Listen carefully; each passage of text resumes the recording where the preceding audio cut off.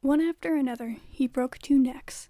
Each time there was a frenzied but nearly soundless kicking and a quiet crunching sound as the bones gave way. Sickened, I pulled on the chain, like a panicked man trying to rein in a runaway horse. The Aetolian, feeling the tug at his ankle, turned to me, murder in the set of his shoulders. Spineless, I let him have the slack he needed. He faced me a moment longer, then took up a log from beside the fire and, swinging it hard, clubbed the next man and the next. The slavers were finally aware of their danger, but it was too late. As those remaining leapt up, the Aetolian swung his club and laid each one out in turn. Action hero. Legit action hero.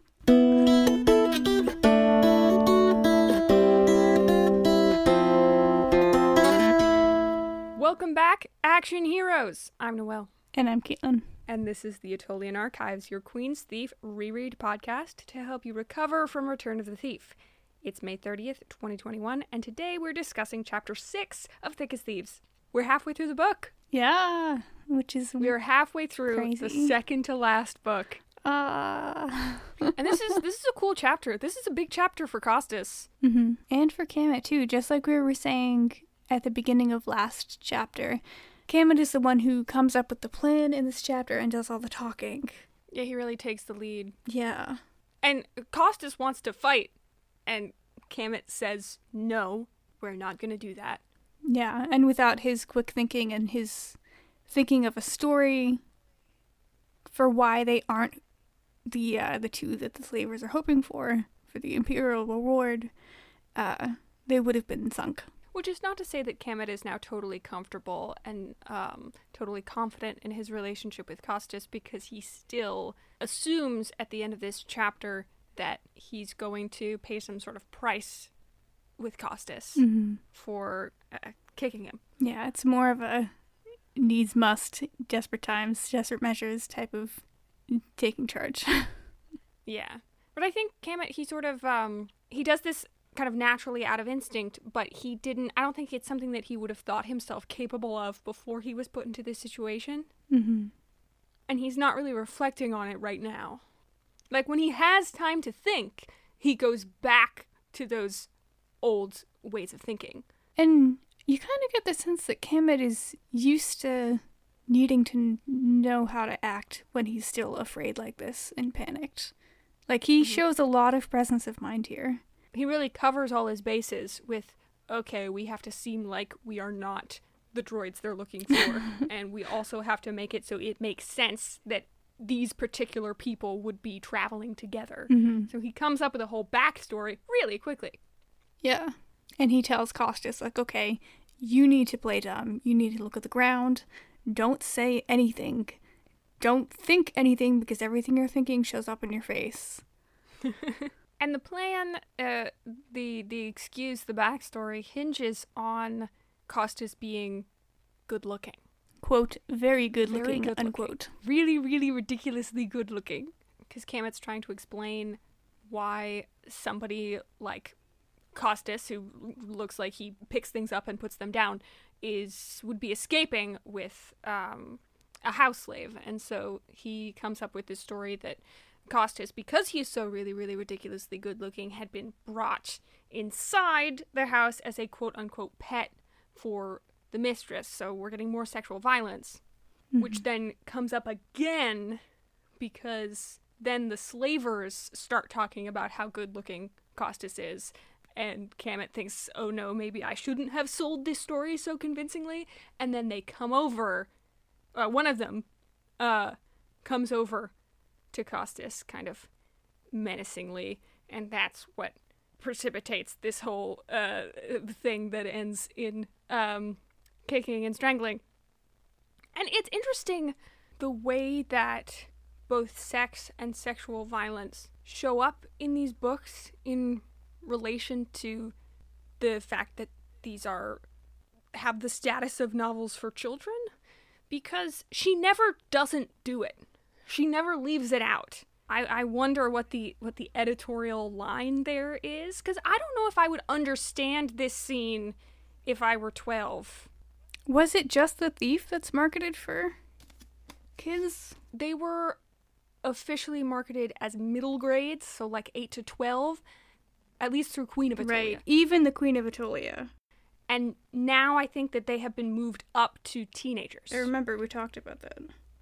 I think that reshelving was probably at Thick as Thieves. Because that's when the new covers were released, and the new covers are very much more of a, they're trying to look more mature. But I wouldn't say that there was a significant change in the nature of the content at all. It's just a marketing decision. If you go off of our listener stats, most of our listeners are in their 20s. I mean, The Thief came out in, what was it, 1992? 1996. 1996. Six, I think. And so I think most of the readers are not new and therefore no longer in the youth category. And it's never, something significant I think about her inclusion of these themes is it's never in there for no reason, like other fantasy authors put it We're in not there. going to name like, names. No. Sexuality and power and sexual violence versus true relationships is sort of an undercurrent throughout this whole book. I mean, we're about to get to Godecker and all that. Mm-hmm. And it's interesting that Kamet talks about, or at least clearly references, sex when he's talking about sexual violence and sex used for power.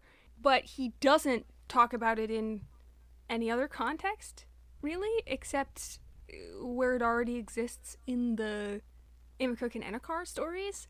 Like, you could read a lot into the missing days in the Tamet Mountains, but whatever kind of intimacy is happening, he doesn't talk about it. And there are all sorts of reasons for that, but I think that that's the presence of one and the absence of the other is interesting. I kind of read this and think, my first assumption is that Kamet has not experienced that type of intimacy without violence attached. Yeah. And this is going to come up more next chapter, especially. Oh, one thing that I wanted to add about sexuality in general is we don't know a ton of details about how they conceive of same-gender relationships in these societies, but we do know that this is not a world where they really have a concept of, like, being gay, which makes sense because that's a pretty modern concept in the real world, that you have, like, a stable sexuality that exists in you independent of, like, things that you do with people. And so that's also a thing to think about when we think about sex and relationships and sex and power. A word I had to look up for this chapter was, if I am saying it correctly, oh, never mind, I was going to say it wrong anyway. So reading it, sounding it out, it's amanuensis. Yes, I looked up the pronunciation, and you were right. It's amanuensis. Which is what Kamet tells the slavers. He says, I am my mistress's major domo and amanuensis. And amanuensis is a literary or artistic assistant, in particular one who takes direction or copies manuscripts. Kamet really, like, he can't hide the fact that he is educated. Like, never at all, even a little bit. It's one of the fundamental things about him that people notice the second that they see him, and it defines how they relate to him. Here, it is what keeps the slavers from just killing the two of them. And Kamet and Costas are juxtaposed with the slaves that these people are transporting. Kamet narrates, "When I saw the slaves, my heart constricted," and then goes on to describe them as the most miserable souls of the human race are this type of slave who works in the mines. They're skeletal. 15 of them wouldn't have been a match for this one healthy man left to guard them. And he says when they spoke to ask for food, the whispered supplications like the voices of those already in the Grey Lands, the Dead Lands. And again, just like in, alright, don't test me on the city name, just like in the city where they went to go see the well. Was it Traba or was it Coadster? I don't know. The well city. Place with the well. Yes. Just like in that city, it's cooperation with the slaves here that gets them out of this. Yeah. And he says they wake up each guy in turn, and each of them has the opportunity to warn the slavers in the hopes of being rewarded and saving his own skin, and none of them do. And that's damn it, slaves don't do favors for each other, but solidarity between slaves, you're right, it's the only thing that gets them out of this, like, multiple situations. They also, leaving the slavers, had they not been collaborating with this group of people, Kemet also narrates, we would have missed the spring on our own, so they wouldn't have had water either. Even this group of people, the most miserable souls of the human race, are compassionate towards each other as well. One of the slaves says, like, I'd like to take a mule, but I won't take a mule if there is someone who needs it more. Yeah. And they send them to a particular temple that's a refuge for escaped slaves, where you can essentially go and take refuge and become a monk. What do we think about Costas's violence towards Kemet in this scene? I forgot about that, and I was surprised, and like I kept waiting for it to turn, for there to be some sort of explanation. It's just a trick to throw the slavers off the track or whatever. But like, no, it really seems to be just a fight reaction. He's just completely and totally lost his mind. Yeah. That this is his friend doing this for a reason. He's just, I'm attacked, so I'm gonna kill that person. He just goes into, like, he's been trained to do that. Yeah, he's just in kill mode. And then he goes and there's a Key and Peele sketch, which is a parody of like an 80s action movie where the hero is going and he's snapping everybody's necks. And that's what I pictured this scene like. And he cleans up. It's like a lot of people. I don't know if we could count, but like, I've seen the theory that, at least I believe this is what the theory was saying. I've seen someone think that Costas's rage in this scene and attacking Kemet specifically was him being possessed by the god Eugenides. Ooh. Like Jen was later, and I don't buy it. I would love to have a different explanation that it's just Costas doing this, but I don't think it's necessary for us to look at these people we're all rooting for and see them do bad things and try and explain away the bad things automatically. And we had previously only seen Costas in his capacity as a palace guard, which is, he's a guy who stands around, but that is not all he's ever done. He's been in battle, and like since he was very young. There's obviously quite a distinction between murderous rage unleashed towards your enemies and towards your friends, which it's interesting that some of Atolia's worst moments are when she lashes out in anger and hurts the people around her, condemning Teleus and Relius. Food for thought. I don't know where to go with this exactly, but just something to... In the scene where Costas strangles Kemet, there's sort of a masculinity connotation or undercurrent, because Kemet kicks him in the balls. And he specifically refers to it as his manhood. And it's right after the guy comes up to Costas in like this sexually charged, threatening capacity. Right. There's a lot going on there. Also in the scene, severed hand. Severed hand! God! There's a lot of violence in this chapter and in this book in general. And it's easy not to miss, but to not be greatly impacted by, because the prose is very matter-of-fact about it. It's just a severed hand, and then he throws it in the fire. It's not graphic. Except it is, if you bother to imagine it. We get more about Kemet's national identity in this chapter also. He narrates, after Costas has said, like, our pursuers are looking for an Aetolian and a Cetran when they're talking to the other slaves. Cameron narrates, I had not felt myself a cetron in a long time, nor mead either for that matter. And then continues a little later. I had no homeland, but perhaps the Aetolian only wanted to think of me as something other than mead because he hated the Medes, or because he hated and respected the Medes but merely hated me. I'm curious about why he was so unaware of his Cetran identity when he was with Nahusresh.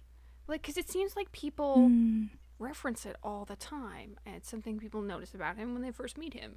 And was it not something that he interacted with? When it's been brought up the 2 or 3 times so far in the book, he's felt surprised at this. I would just kind of guess it's something that wasn't remarked upon. I guess maybe now or relevant, he's being maybe pursued, and so he has to be identified specifically, and before he was beneath notice, right, as he describes it. Yeah. And so, like, even basic things. I mean, how often do you think he even ever looked in the mirror? And he says that it's very common for slaves to be foreigners, so you can kind of imagine that he might have been just one foreigner among many. And since, I mean, I assume that ties with their countries of origin and families of origin would have been purposely broken, just like in real life slavery. So you can make the assumption that national origin, and we've already discussed how Kemet didn't even have any sort of real community either. And the last thing I wanted to mention was what precipitates this whole fight scene. Kemet starts yelling at Costas to try and save them from an even worse scene, and Costas says, I am sorry, as if an apology in this predicament was helpful. He didn't call me Morik, and this wasn't an act. So Costas is really genuinely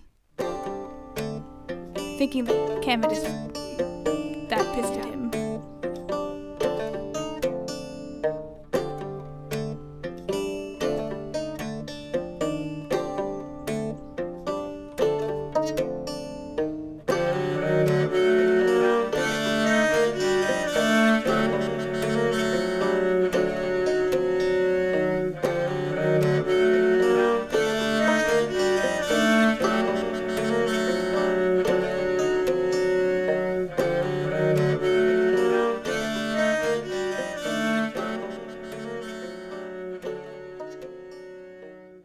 That's chapter 6. Next time we get another myth.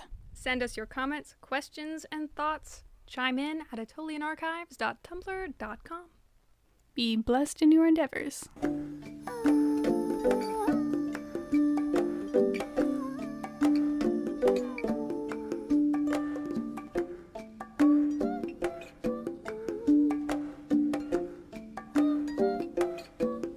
Thank you for listening. This has been an amateur embroidery production. Find us on iTunes, Stitcher, Google Podcasts, anywhere podcasts are available.